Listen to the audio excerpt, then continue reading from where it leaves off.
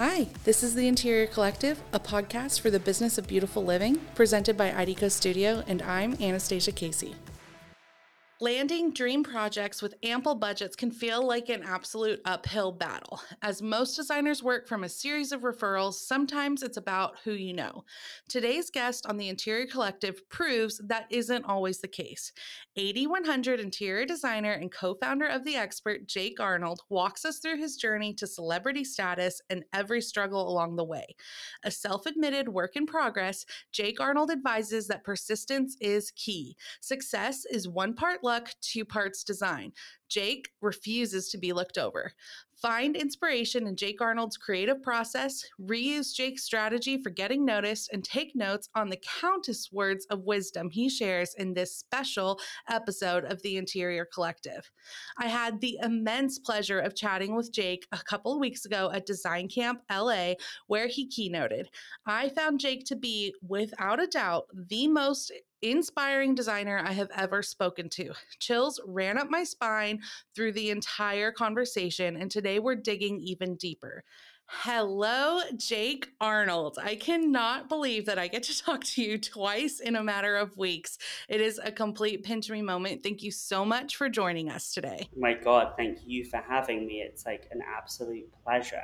Thank you. I had such an amazing time with you at Design Camp in Santa Monica that I was like, whatever we need to do to make this work, we have got to bring this amazing inspirational conversation to mass audiences everywhere. Yeah, I mean, tell me about it. That was like a whirlwind for me and so much fun. And what you guys do is incredible. And I was so inspired by what you do and everyone that you brought together. It's really incredible what you're doing for the design community. So I'd love to be part of it for sure. Okay, you're not allowed to make me cry in the first 5 minutes. So we're going to go ahead and move on. But I guess we just have to kick off with saying, wow, been a very impressive 2-ish plus years in particular. Most recently, congratulations on your freshman debut in the 8100 and an impressive Series A funding for the next phase of The Expert alongside your co-founder, Leo. Do you ever stop and take a minute to think about how far you've come after so many late nights and years of hustle? When you put it like that, I think I need to spend longer in reassessing what's happened because it has been such a whirlwind. But I will say that it's very weird that I definitely am always someone that's thinking about what's next. But I will say that when I'm sometimes alone driving in my car, I do have one of those like weird pinch me moments of being able to honestly live every day doing what I really enjoy and love since I was a kid. So it definitely is a pinch me moment when I do take the time to reflect because I think it's so important. Someone once said to me that you always need to celebrate the wins. And I definitely do try and make a more conscious effort along the way. But you know what it's like. We all have to-do lists. So we keep it moving. Absolutely. I'm on a very much smaller scale, but very much relate to that. Okay, we checked this off. Now we're on to the next. And I personally, sometimes it happens so fast and you just like got past that launch date or that finish line. And then you look back and you're like, wait, that was like an ultimate grand Yeah. supreme dream at one point, and I just acted like it was a Tuesday. We would love to hear how Jake Arnold became the Jake Arnold. Talk us through your formal education, where you interned, and how that may have kickstarted your celebrity infused career. So I will give you the short of long of it, I think the saying is, or the long of the short. Essentially, I grew up in London, and about 11 years ago now, I first reached out on Twitter to a design firm based in Los Angeles and I asked them if they offered internships because I wanted to get into interior design. And weirdly, I had a Twitter account at the time and I essentially just searched interior designers and I was looking for a designer in London just to do a summer internship. And then I came across this incredible company that was doing the most amazing clients and homes, and they actually had like a sizzle reel for and which basically is for like a pilot of a show that they were trying to do, and I found it on YouTube and I was like, oh my god, this company is like so glamorous and impressive and so different to anything I'd been kind of exposed to. And they responded honestly within like a week, and they were like, "We would love to have you." To your tweet. Yeah, They responded yeah. to your They tweet. responded to my tweet, and I was like, Okay. I literally tweeted. By the way, I don't even have Twitter now, which is why it's so funny.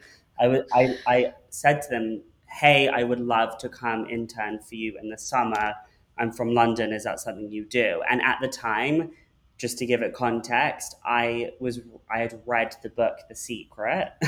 And I had friends all the time being like, "You got to read this book." And I was really depressed at university, so I was like, "I'll do anything." And I fell in love with this book, which now, obviously, looking back, it's super cheesy because it's so much deeper than that book. But I will say it fully changed my perspective and outlook, and I really started thinking outside of the box in terms of like what my path looked like. So when I got a response from them on Twitter, I was like, "This is amazing. I can't believe I'm going to LA for a month." I had never been to LA. I didn't know a soul here. Honestly, not one person. And I came, and it was one of the best experiences of that honestly, to this day, just being somewhere that's completely new and being 20 years old and just like not even knowing what tomorrow looks like was so exciting for me. So I worked with them. They took me under their wing. I then stayed for another month or so, and eventually I went back to London, and I was telling everyone that I was moving to LA, even though I didn't have a job offer. And they were a small company. They hadn't offered me a job. You have to have a visa, a work visa, obviously, to work in the country, which is no joke. And every single day when I was working at All Saints in a store, because I was like, I just need to save money and not get a real job. And every day I would say to all the customers, like, "You're not going to see me. Like, I'm going to be in LA in like a few months." And everyone was like, "You're delusional and like you're scary."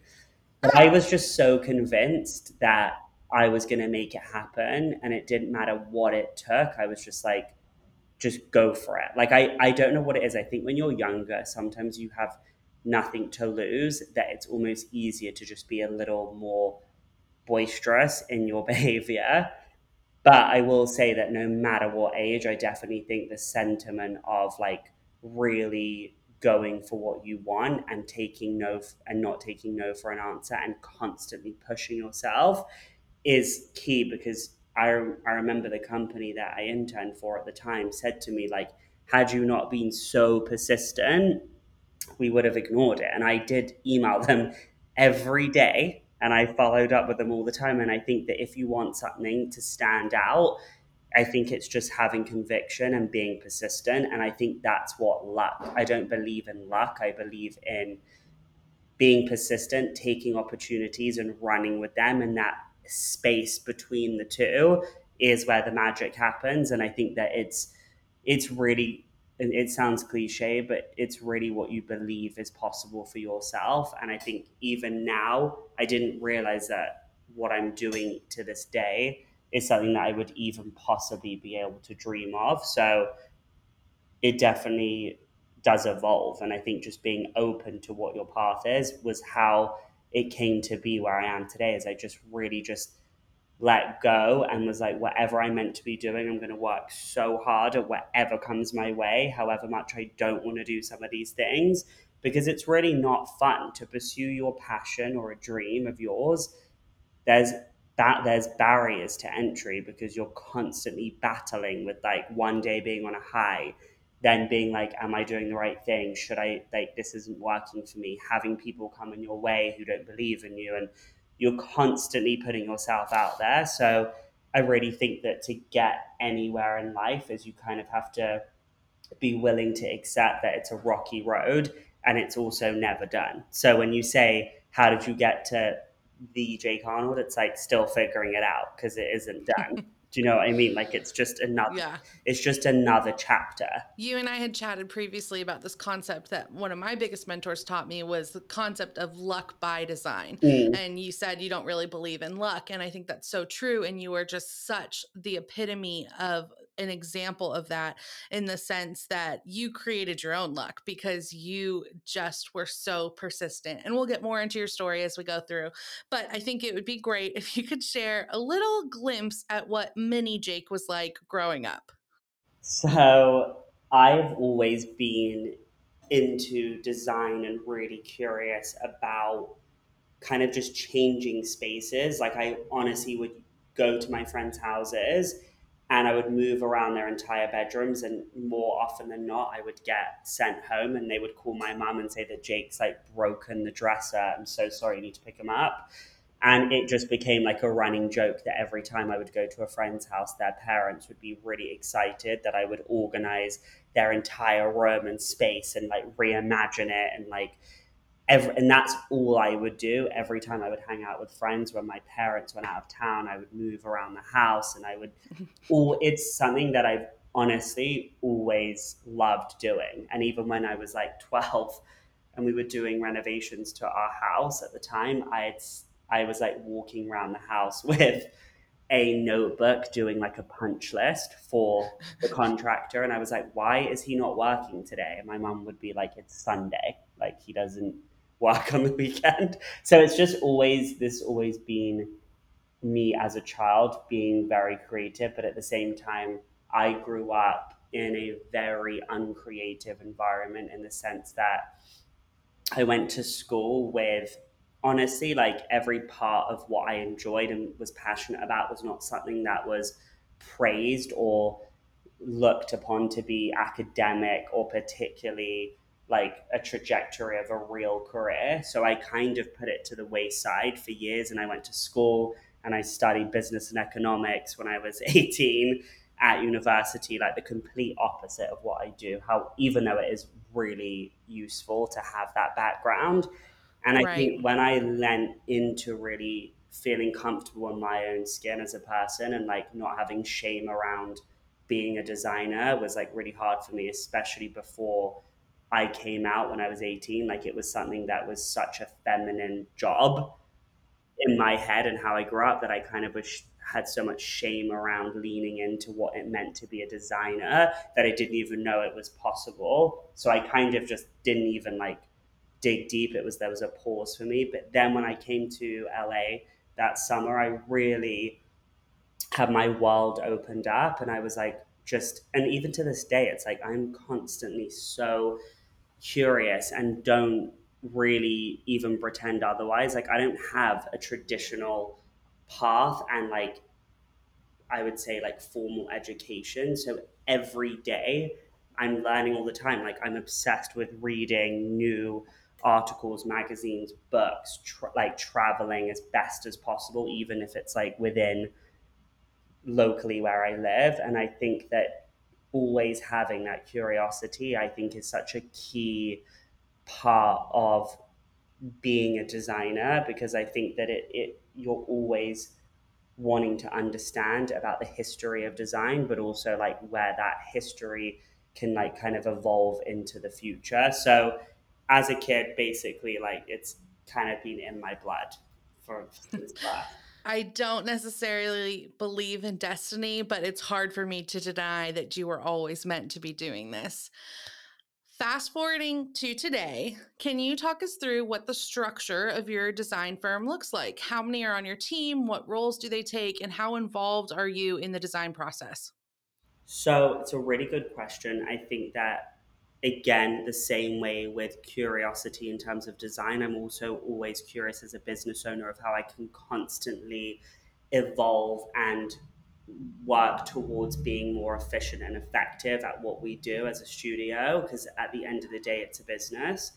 And right now, how I'm structured is there is 12 of us. I have a very important key role, which was one of my first hires, which is like a finance and HR director, primarily like focused on finance, but fortunately, um, she has amazing background in HR too, which is so important as you grow, and just being really cognizant that creating company culture is at like the forefront of everything I do because I really want people in the team to feel empowered, inspired, and kind of feel like they have a greater purpose than just doing their everyday job. It's really important to me, and something that I've always wanted to have as a company, that like as a place of work becomes almost like an identity for everyone. So that's important. Then I have a kind of like COO, which is essentially operational. And they really like everything and anything that goes on in the company, from the hiring process all the way through to overseeing project managers and designers, is just like such a key critical role, which I will say was definitely an investment for me, but something that I really have felt the benefit of having, because in order for me to have the greater kind of vision and like be the leader essentially of where this ship is going, having someone who can really be my right hand in that. And then we have um, three senior project managers slash designers, and then three um, junior project managers who support, and I basically have teamed them up. So there's two people per project. So those teams typically work on anything between like 4 to 5 projects at different levels, obviously, in terms of scope of work. So that's really the foundation. And then we obviously have like, I have an assistant and an office. We also have an office manager. So I will say that where we are now in the structure and having people in teams is really effective. And I think that they feel they have the support that they need, which I think is so like critical in this type of job, because I think that there's a supporting role and a leading role, and always having that balance is key. But I will say that I'm definitely in the mindset always of like looking outside of the traditional hiring process, given obviously the work from home element, that now we can really hire people from around the country. So there is a version that I've been thinking about, possibly even hiring like a draftsman who isn't based in LA, who we can work through on Zoom, who doesn't necessarily need to be on site or in the office. And those are just ways, as a small company, honestly, it's so expensive to run, to be honest. And like, if there's ways for you to be able to save and be really smart about how you hire, is that just thinking outside the box. And I think the biggest privilege and blessing of COVID is that we now are able to hire in ways that we hadn't even considered before, because we're still working primarily from home, because people save on commute, they get to be in their own space and have a lot of focus. We make sure we have team meetings every week, but really, yeah, the structure is always evolving. And because I look at my company always like a startup, like you go through those chapters and you're like, oh, like we used to do it this way, but now we're doing it this way. And I think my goal is to essentially run like a corporate company in terms of internal processes. And Mm-hmm. but when it comes to design, back to your question in terms of what my involvement is, every single thing that goes out of this office has my eyes on it by the time it's been sent to a client. So that is why it's so key that I don't want my design studio portion of my business to get to a point where we have too many clients that I can't still have that quality control. So that's really like the future. I'm trying to lean more into brand partnerships, product, so that our projects can really feel special and a little more intimate. And I really don't want to expand my design studio head count beyond what it is today. Okay, a couple follow-up questions. A, you said on the design teams, there's the lead designer slash project manager, Mm, because you kind of have them as hybrid roles, and then there's a supporting mm, junior on that. mm. Are those people doing ordering procurement, or does Yes. that fall on your COO? No, they are the junior project manager is procurement. Diversifying revenue is something we talk extensively about at Design Camp, and there are obvious channels for interior designers like e commerce or product lines, virtual designs. The concept of the expert just blows my mind because it was such a brilliant jump for you. What made you decide that that was the best step for the Jake Arnold brand when you're considering different Mm. streams of revenue? So I think what's so kind of important to me is I always just think about like how do I want to spend my time, like, and work backwards from that, because I think we can all have these lofty goals of what we want to do, and then we end up getting super overwhelmed. And I've learned from the past that like balance is key. So for me to have balance, my strategy has been keep client projects to a specific number, do not go over that number, and then the other part of the revenue should be tied to another area that gives me a level of joy and satisfaction, which is product development. And then Mm-hmm. why I chose to start that kind of discovery through working and partnering with other larger brands is because they have the resources, the experience, and the team in order to, and resources in general to execute a vision. And it's a learning curve too. I'm someone that would rather work with and have a partnership and really get to learn and understand that entire process. And then from there, in the future, develop my own brand offering and product that we manufacture, ship, and have our own in house customer service. But to start with, I think I wanted to be really realistic with how much time I actually have. And in order for my core business, which is client services, to not suffer, I chose to start the partnership route, and really fortunate that we're in a time that, given social media and us having our own platform, so to speak, has allowed us to really have almost like market research and available like crowdsourcing in a way, because I'm always able to speak to the audience through doing like ask me anything on stories and things like that, that we really have access to our audiences these days. So I think designers being able to kind of hone in on what that audience wants and how we can really take our design sensibility and experience and turn that into a product that everyone can have a part of the Jake Arnold brand, so to speak, that it's not just about doing full renovation houses for the 1%, but it's also like people having a piece of a story that we really want to expand into a bigger audience. So I really look at it in the same way as fashion, how a lot of fashion houses in history have had their main kind of like purple label, like a Ralph Lauren who then does polo or whatever it may be. I think that is really part of my business plan, is to be able to be really a brand that speaks to a larger audience while we keep the integrity of our private clients and their custom homes, but also at the same time provide a product or an offering that is at a much more reasonable price point that we can therefore expand our audience. Because I'm all about democratization of design and that it should really be available to everyone.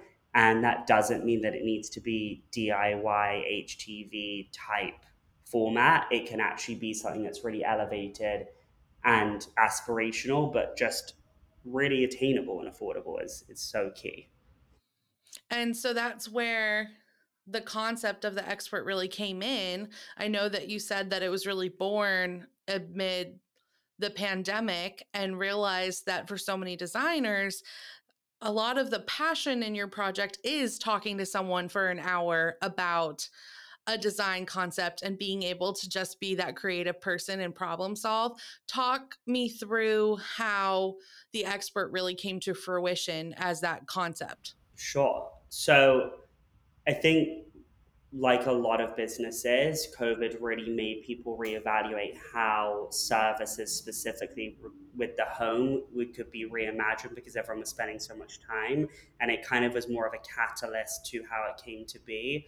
And very naturally, we would get it. I was getting so many DMs from people asking to look at their house, asking if I did e-design. And to me, it was something that, like many other designers, really don't have a comfort level in, given the fact that the history of e-design has been extremely poorly executed for the most part, because it doesn't have a level of elevation, but also what we're talking about is like expertise, and it's very specific for someone who's never been to someone's home to all of a sudden trust someone where they have no credibility outside of them like booking a session. So I realized with my business partner Leo, who really is a genius, honestly, he was like, surely all your other friends and colleagues in this design space are getting the same amount of DMs and requests to do it. So let's just try it. Why not? So I think we trialed the whole idea, and I realized very quickly that within an hour, the amount of information and knowledge that I have, I was able to offload it in such a quick, concise way that I was like, oh, this is actually a lot of value that people can get. And it's essentially really affordable when you look at how much money is being saved and not making massive, costly, expensive mistakes. So it really came about as a natural need, and also just again opening the door to the democratization of design and that wish fulfillment element that people can now have a connection to some of their favorite designers that they, unless they would have had a retained contract with them, they would have never been able to speak to them. But also at the same time, us as designers only have as much time as we're given with our contracted clients. So to be able to spread our wings further as well and have bigger audiences and with people around the world that we would never be able to connect with is also such like a fulfilling part of the expert. Is just like that ability to like connect with people around the world. And I even had one this morning, and I just love when I get off the call how much we get through in such a short amount of time and leave people feeling empowered and excited about their project. So, for those who haven't personally participated in an expert session as either the expert or as the client, walk us through briefly what does that process look like?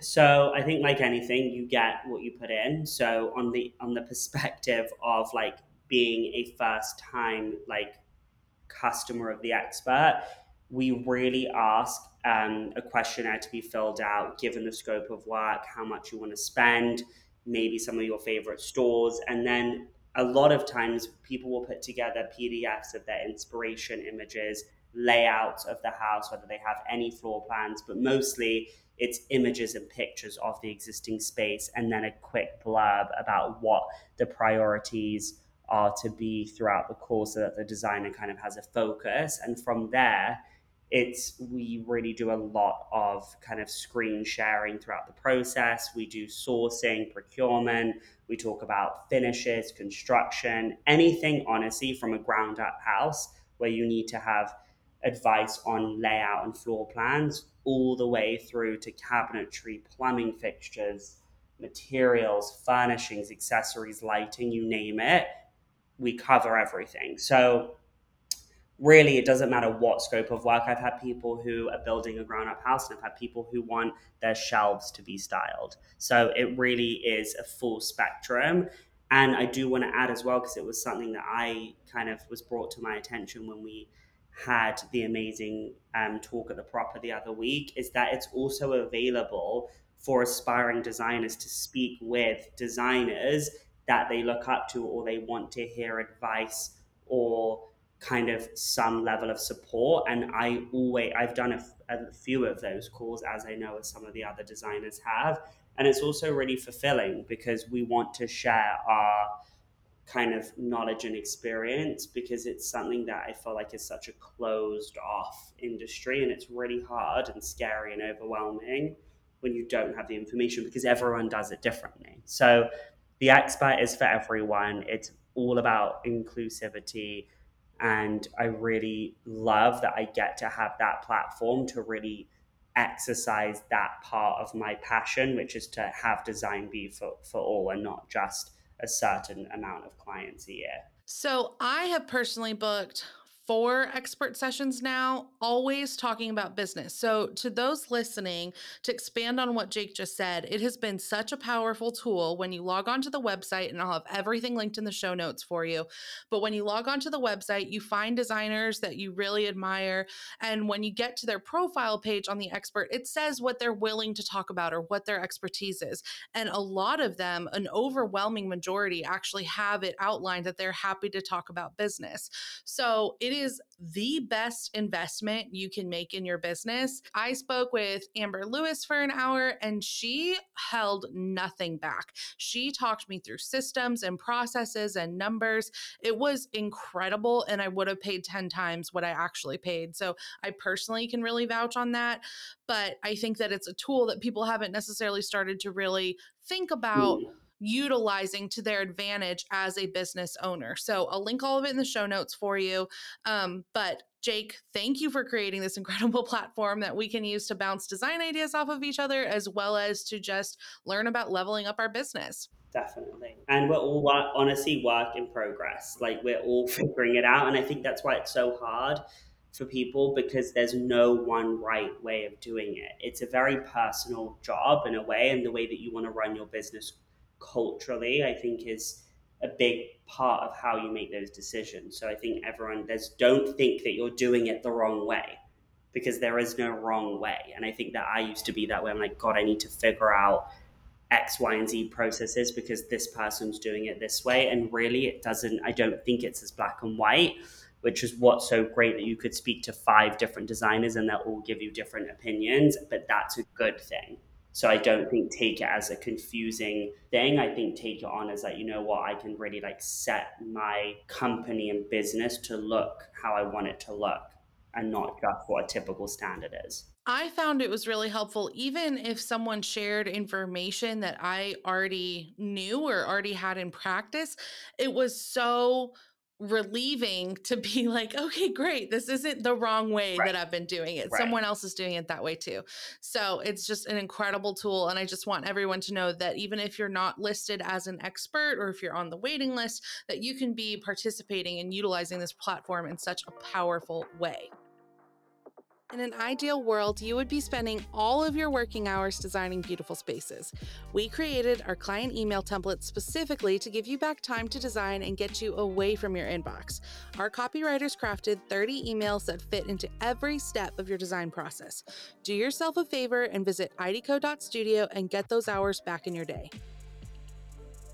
Jake, you have a very distinctive style and look for your projects and your company ever since early on. How did you define that, and how did that play a part in the growth of your company and brand? Everything for me is always about authenticity and being really having integrity. So I only have ever done spaces or worked on homes coming from a place of using things that I really love and like. And I think from the beginning, I was always, I think even on Instagram before it was really what it is today, I would always just post little snippets and vignettes of like spaces. And I think when I moved to LA, everything I would see was so bright and beachy and like very typically California, which obviously has its place. But I think for me, I grew up in London, which is way more layered, cozy, more, a little more kind of refined to some degree. So I was so kind of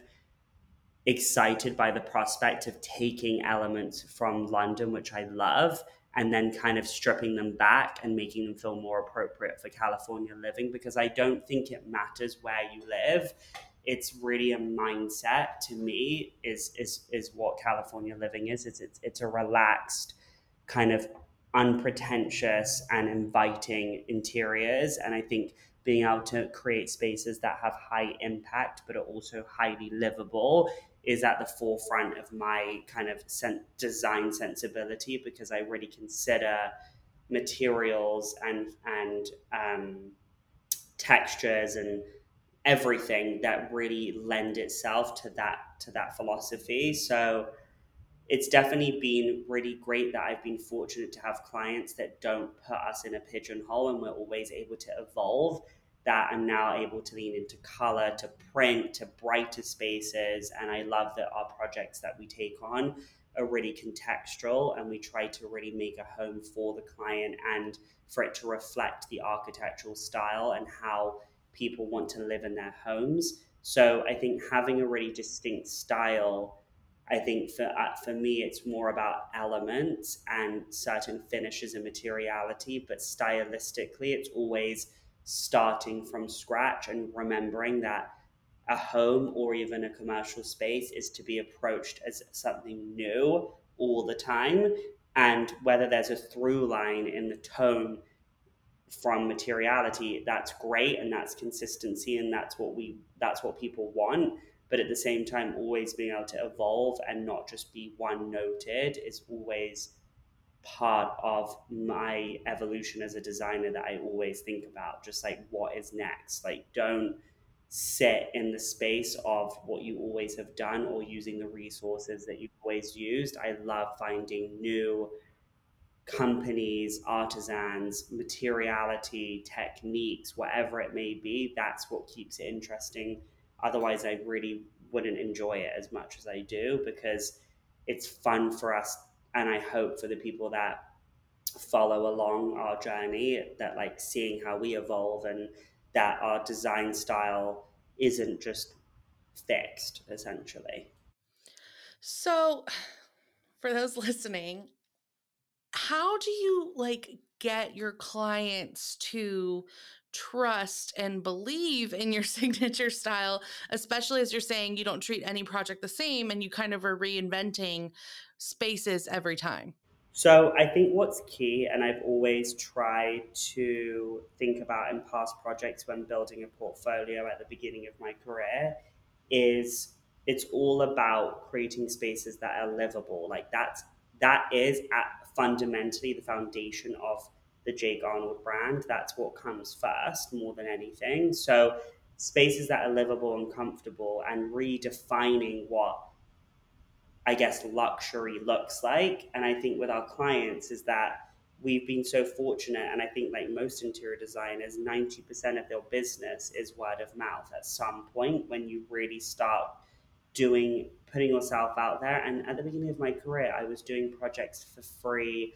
I was helping friends out. I was getting referrals and just doing honestly anything I could to get content. And I think that people who are struggling with getting clients to trust them, it's all about building out a visual representation of how you see your design aesthetic. And just because you don't have a plethora of projects for a portfolio, it doesn't mean that you can't create mood boards, palettes, and just little vignettes along the way and use Instagram as that kind of portfolio space. And I think when you meet with a client at the beginning, especially when you don't have a reputation or tons of prior work, I'm very tactile with our first like schematic design process. So having a tray or a box of key materials and textures, and really leaning into discussing a design party, like what that narrative is, like what is the story that you're creating, because I think some people get too wrapped up into specifying pieces too early on. But I think having conversation of getting to know how the client lives, look in their closet, by the way, how they dress and how they I actually love live that. their life, and then you get to refer back to that and say, you know what, this checkerboard floor isn't going to be very you, because you don't want to have something that feels like it can't evolve and change. So it's like using the knowledge of the client and the way that they live and their personal style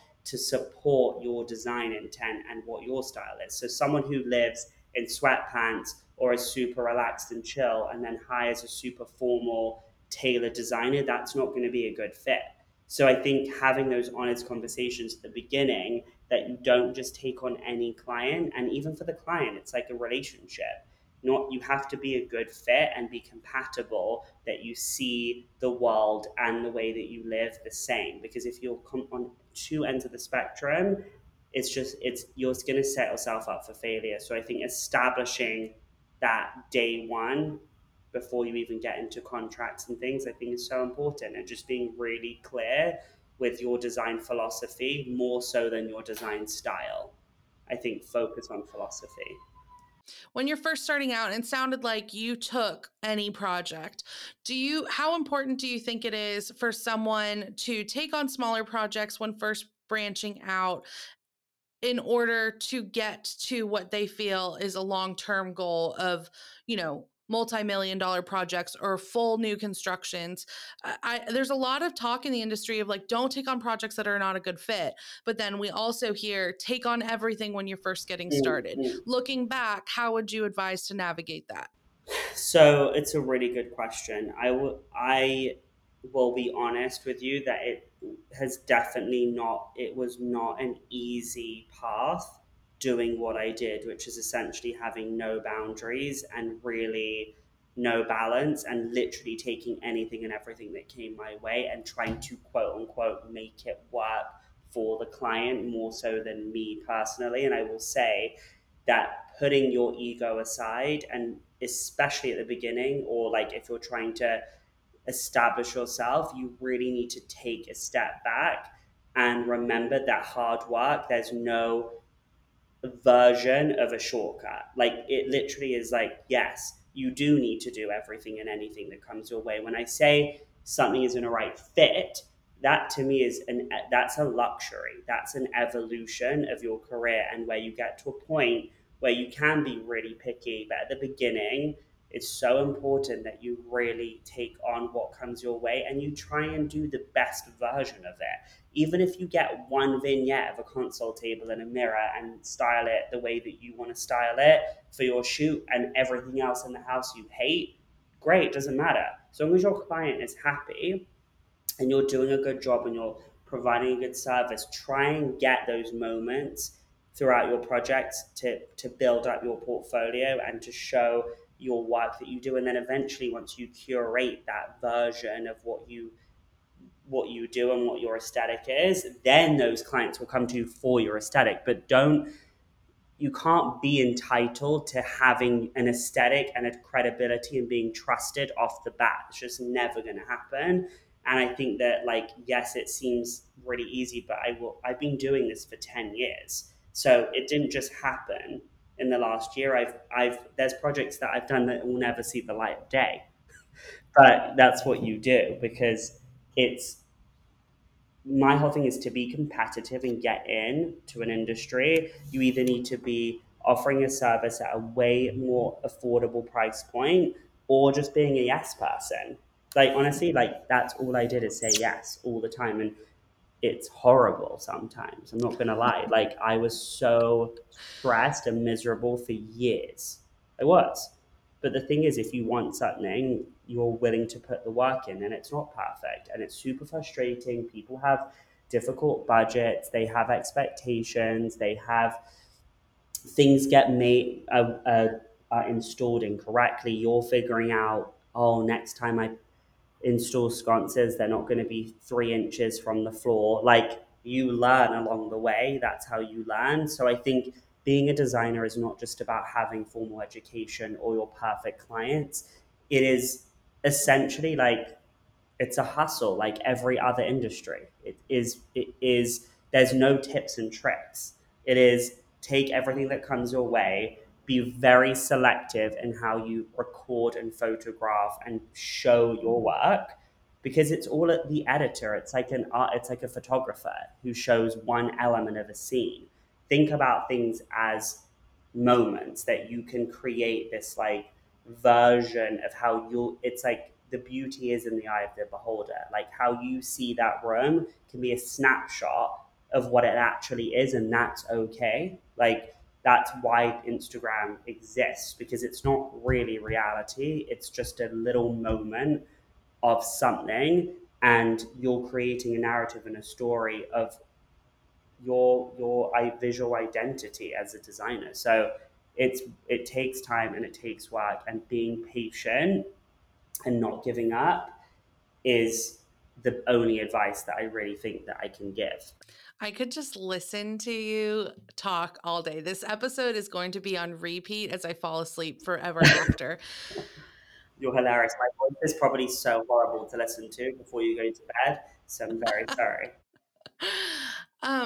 You had said something at design camp that it really changed me, Jake, and it was so profound.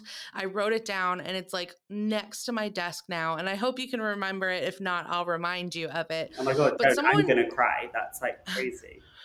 No, it changed me and I still get chills even thinking about it. But someone had asked, okay, so you have enough clients and you don't want to scale beyond the number of people you have now. Mm, How do you start to decide which projects to say yes to and which projects to say no? mm. Well, you're going to have to tell me what I said because I can't Okay, remember. I will. So, you had said that at the beginning of every project, you ask yourself, in 3 years, when this project is done, Mm. did that spark it? Yeah, Can you yeah, yeah. finish it for me? I Okay, think, okay. yeah, I said always think about where you're going to be when that project is completed, and is the future you going to be, I guess, like happy with that decision, is I think what I said. Yeah, you had said at the end of when that project is done, and if we're talking new builds with current delays in the pandemic, I mean that's 2 or 3 years down the road. Is this project going to propel my business forward, or is this project going to hold me back? Jake, I literally got chills saying it back to you right now because that is so profound in a way that I have never thought about Mm, handling my business, and mm. I'm sure many people listening have never thought about it either. How did you get to that point of clarity, and what are questions, what are like, I guess, flags you could look for in a project to decide if that is a fit for 3 years down the road? Yeah, I think that I came to that conclusion because I think I used to make a lot of decisions out of fear. And when I recognized that I would take on a project because I was concerned that maybe another one wouldn't come up, like I was in that spiral, like a lot of designers, like, what happens if no one ever calls again? Like, I'm going to take, like, having a little bit of modesty is so good because I think you should never get too comfortable, and having a little bit of anxiety about how many clients are coming in, I think keeps you on your toes, and there's a positive to that. But I also think that you do thinking about your future and where you're going to be in 2 or 3 years is the best gift you can do to yourself ever. And I think about that philosophy in anything in life, where if I don't go to the gym, or if I eat something specific, or I do something the night before, I'm always thinking, how am I going to feel tomorrow, in a month, in a year? Because you're doing that, self care is thinking about you in the future. Like, what better gift is that than you're already thinking about yourself and having respect for your future and the way that you have really put yourself in a position to get closer to your goals. So I think having a North Star, meaning having a place to really look towards, can, whenever you're making decisions, is so key, because it's like, do I take on this project? No, because this client isn't going to let me publish, this budget isn't going to get allow me to do what I need to do, or this person or this project is out of state and it's going to take way too much of my time, and therefore I'm not going to be able to put time into investing into building out product, or whatever it may be. It's like having that North Star and that goal and a mission statement. And then from there, looking backwards and seeing, does this decision that I'm making today get me one step closer to that mission statement, or is it one step further away? So I think taking the time to establish what your mission is, and coming from a place of, more than anything, what you really are set out to do on this planet. Like, it has to be deep, it has to be profound, it has to be really mindful. And even if that means like getting into a little bit of your spirituality and taking a step back from the grind and like journaling about what you really want out of life, that helps you get there, and that helps you build a business and work on something that gives you joy and comes from a place of authenticity. And that changes all the time. And knowing that who you are today, you're going to be very different, hopefully an evolved version of yourself in 2 3 years, because that's the beauty of life. Is when, like, what is that famous saying that Oprah says all the time, like, when you know better you do better. So it's like, knowing, when you know more, you're always going to do better version of yourself, because Yeah. we're never perfect. Like, I have to check myself all the time as well. Like, what are we actually doing here? Because like, if I keep saying yes to X, Y, and Z, I'm just going to be in this perpetual hamster wheel. And I think that's what our culture has given us, as we make decisions out of fear, because there's not enough for everyone. And let me tell you, there's enough for everyone out there. For designers, there's millions of houses, millions of clients, millions of projects. And I think start kind of setting the narrative before you go into a career of what's possible is where you need to start. It's not about how shall I be billing. Before you even get to those nitty gritty conversations, get really clear with yourself with like, where you want to go big picture, even if that seems so out of reach, and then setting short term goals, but also having fun with it. Like, why do most people get into design? Because they enjoy and they're passionate about design. So if what you do doesn't allow you to do anything that gives you that kind of amazing feeling when you go to work every day, then you don't do it. Do you know what I mean? But at the beginning of your career, that's not possible.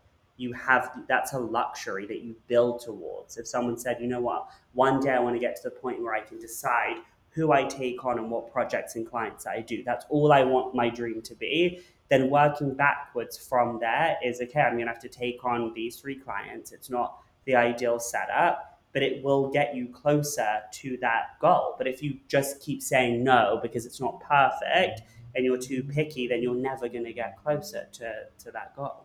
I don't know why I cannot get through a conversation with you without crying. Like you, I don't think you realize how powerful your words are, Jake. And it's just such a blessing and a privilege to listen to your beautiful mind break down situations. As we get ready to wrap up, I would love to ask the super annoying question of where do you find inspiration for design? And I don't want a fluffy answer. Great, because I don't give fluffy answers. I hope that we've got that clear at this Never. point.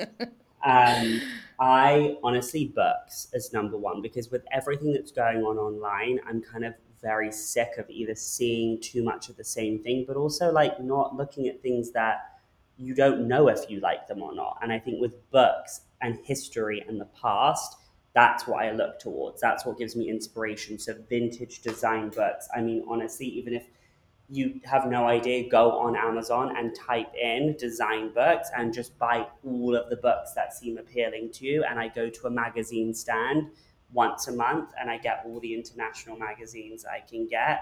And I sit there old school, folding over pages, finding new vendors that way, getting inspiration. Because inspiration isn't just about looking at a room and being inspired by a full room. You could be inspired, and how I'm inspired is going on first dibs, looking at a vase. How is that vase now going to become a sink or a light fixture? It's really not looking things so literal. And I think with Instagram specifically and Pinterest, people get so caught up in a room fully, and then they want to recreate that room, but it doesn't allow you to really design from a place of context. You're really just designing an entire space that doesn't have a story. It's just like, oh, I like this color, bam. Oh, I like this hardware, bam. I think it's deeper than that. And I think for me, I'm always reading books. I have a few blogs that I love, which honestly, if I had the names, but they're words I can't even pronounce, I would share them. But how I actually have been finding amazing blogs is, instead of using Pinterest as like the image search, a lot of these pictures have links at the bottom of them, and they link you to amazing like blogs. And then you go on the blog and then there's full houses and stories and detail shots. And I think being constantly inspired and going to restaurants and museums and galleries and like walk around your neighborhood. Honestly, I walk on the weekends around my neighborhood and I'll see different doorways and gates, and how people kind of the paint of the house and all of the palettes, and just be out in the world. Like, that's how to be inspired, is be out in the world and also look to history. Like, if you ever want to be inspired, look up history, because history of design is like so amazing to understand where things have come from, because only when you know where things have come from, you can decide where we're going in the future, and reinventing those incredible concepts. And by the way, movies too, or like I love like period dramas, like honestly, even like Downton Abbey, I'm obsessed with. And like just the interiors of those spaces and set design, like set design is incredible. Like these worlds that people are creating, we can all take such a little leaf out of their book when it comes to creating a space that for someone to live in, because it's so layered and rich and thoughtful. And whether you're into contemporary design or traditional, whatever it is, like it's all about looking outside the box and using similar techniques in new ways. So that's really how I hopefully isn't too fluffy. But No, it's not. unfortunately, inspiration and beauty is in the eye of the beholder. Like there is a reason why that is a cliche, because the way that two people can be in the same place and one person is in awe and everything feels so like magnificent and like overwhelmingly inspirational, the other person can be like, this place is dated and feels like shit. So I think to train your eye is to understand history, because then you know why something is why it is the way it has been designed. So just being thoughtful. You gave such a great example that, again, I wrote down and it just shook me when we were chatting. You pointed out the wall that we were looking at, and you're like, typically someone looks at this and decides this is their inspiration and they recreate it. And then you're like, but what if you bring it down just to look at this exact grass cloth? And that personally really been working on training my eye to find inspiration in the smallest details that contribute to the whole entire space. But that is such a great mindset. And as we all struggle with comparison games in Instagram or Pinterest, or seeing what designers in your area or across the country are doing, I think that that's such a powerful practice that we can all make intentional efforts to begin training ourselves on. Oh, and I want to just add one last thing, because I feel like it's like my duty to share this, is I take massive breaks from Instagram. I will not go, I've not been on for 5 weeks now. I write all my captions, I choose all my posts, and I have someone do it, because being ignorance is bliss sometimes. Like actually not seeing too much is really good for your creative flow. It's just taking yourself out of comparison mode, because we all do it. So I think you have to have breaks from social media. I think that's so healthy. It's definitely changed my ability to like sleep comfortably at night, to have someone else who's managing my account on the most part. And when I feel like I want to pop in, I can do so. But it's really changed my ability to stay in my lane and focus on creating things Mm. that I work through for myself, instead of trying to recreate or outdo something else that's already been created. As we talk about vintage and finding inspiration in history, can you talk to us about the upcoming Expert Vintage launch and what that looks like? Yes, so we're so excited. For like a couple years now, I've been kind of collecting with the experts some amazing vintage pieces on auctions, and we've been recovering, refinishing. I worked with Neither for Share to kind of work with Pierre Frey, Zach and Fox, and Dadar primarily for the reupholstery, and I've chosen interesting fabrics, prints, textures to really give these vintage pieces, that some of them that actually have true historical provenance, like with a known designer, and some that don't and are just amazing finds. So there's really a spectrum of price points and styles, and I've really tried to have a little bit of fun when it came to the upholstery of pieces, because I think we're now seeing a change that people are leaning into color and print, and like it's not all about everything being neutral, and let's have a little bit more fun with what we're doing. So I'm really excited about that. It's going to launch at the beginning of June, and I will really look forward to seeing how everyone responds to it, because again, like going into the product facing element of the business is new to me, and it's so exciting to be able to like have something that we have designed and been part of that process in someone's home that like works with their existing space. So yeah, coming soon. We will have that all linked in the show notes for you. I imagine by the time this episode goes live, you will be able to shop the collection. You can also shop the collection of Jake's signature line at Parachute Home if there's anything available still. I know you are basically sold out, but maybe there will be a restock. I'll have all of that linked for you. Jake, thank you so much for your openness, for your humility, for your candor, and for making it really hard for me to do my job and not burst out laughing, because you are so side splittingly funny. Thank you for being here. I hope our paths cross again very soon, and congratulations with everything that is to come for Jake Arnold. Oh, well, thank you so much for having me. It's honestly been such a treat getting to know you more and just giving me the opportunity to share some of my wisdom along the way and really feel the support from you. So thank you so much for everything. And anytime, call me, email me, you know I will be there. Absolutely. Thank you so much, Jake, and I will talk to you soon. There is a presence about Jake Arnold that can't be experienced unless you hear it firsthand. His persistence and commitment to his vision for the future of his brand is something I will personally look up to for the rest of my life. And Jake is just getting started.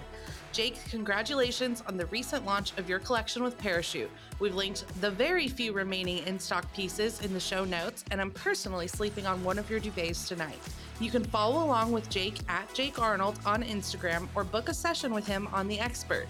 If you weren't able to write down everything you heard today, you can find all of the links and images we referenced and other details from this episode of The Interior Collective on our website at idcode.studio/podcast.